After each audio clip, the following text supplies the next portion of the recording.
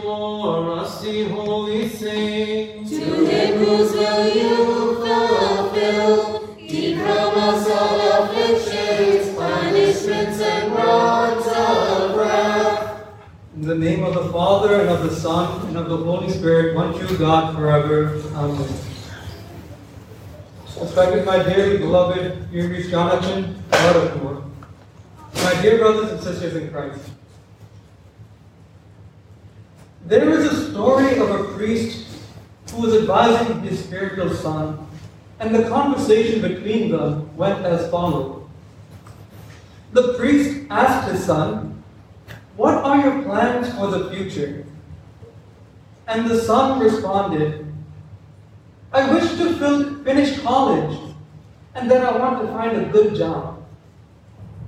To this, the priest responded, "And after that, to get married and to buy a good home. And after that, to have children.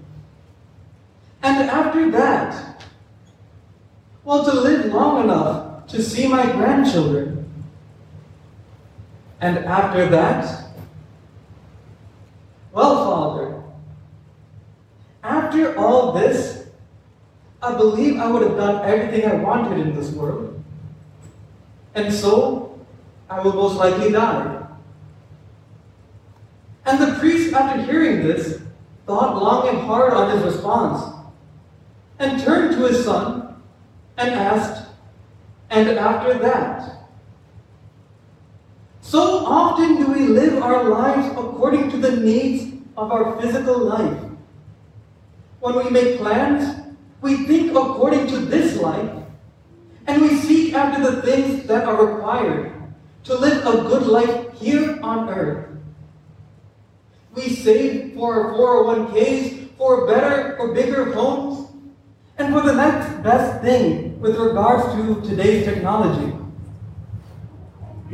So often do we look towards building up our own wealth in this world that we forget, as it says in scriptures, we are sojourners, nomads, who will pass from this temporary life into the next life, which is eternal. We live our lives like the pharaohs from ancient Egypt, thinking that we can bring our wealth with us into the next life. Just like in the gospel portion today, the rich young ruler does everything right. In another account, in the Gospel of Mark, we see the man coming and kneeling before Christ and asking the right question. The issue, however, is the answer, because it's not the answer he was looking for. For he built up his fortune and was hoping to live eternally with his wealth. He was hoping to bring his wealth with him into the next life. But what was Christ's answer truly to his question? He states, "You still lack one thing. Sell all that you have and distribute it to the poor, and you will have treasure in heaven."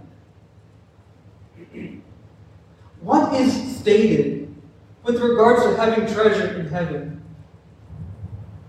It is in the giving to the poor that we receive our treasure. Our brothers and our sisters are those treasures which we hold dearly to in heaven. It is not merely a removal of worldly wealth that gives us treasure in heaven. For so often we think that the two are mutually exclusive. But St. Basil the Great writes that He, Christ, therefore does not bid us to cast them away with regards to our wealth, as if they were bad, but to distribute them. Nor is anyone condemned for possessing them, but for abusing them. What it means to abuse our wealth is when we store up our worldly treasure for the sake of satisfying our passions and our desires,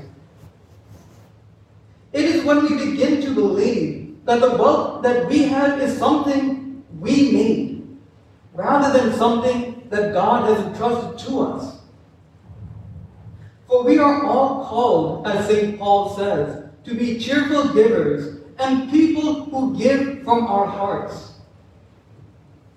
Again, it is not that being wealthy is necessarily evil, but rather what we do with our wealth.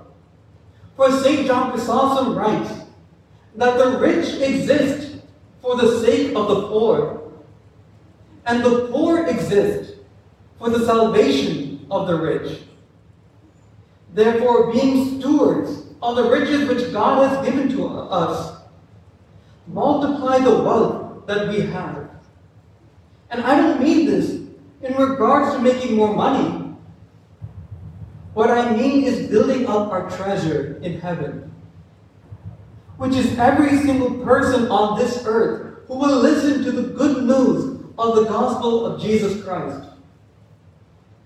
Therefore, my dear brothers and sisters, reach out and touch the lives of those around you. And this is not limited to just Orthodox Christians, but for all people. For your love for one another would bring all those around you into the kingdom and become wealthy with the greatest treasure in that kingdom. And that treasure is love. May all glory and honor be to the Father, and to the Son, and to the Holy Spirit. Amen. As the Father shows mercy to his children, hallelujah, so the Lord shows mercy to those who fear him. As for men, his days are like grass.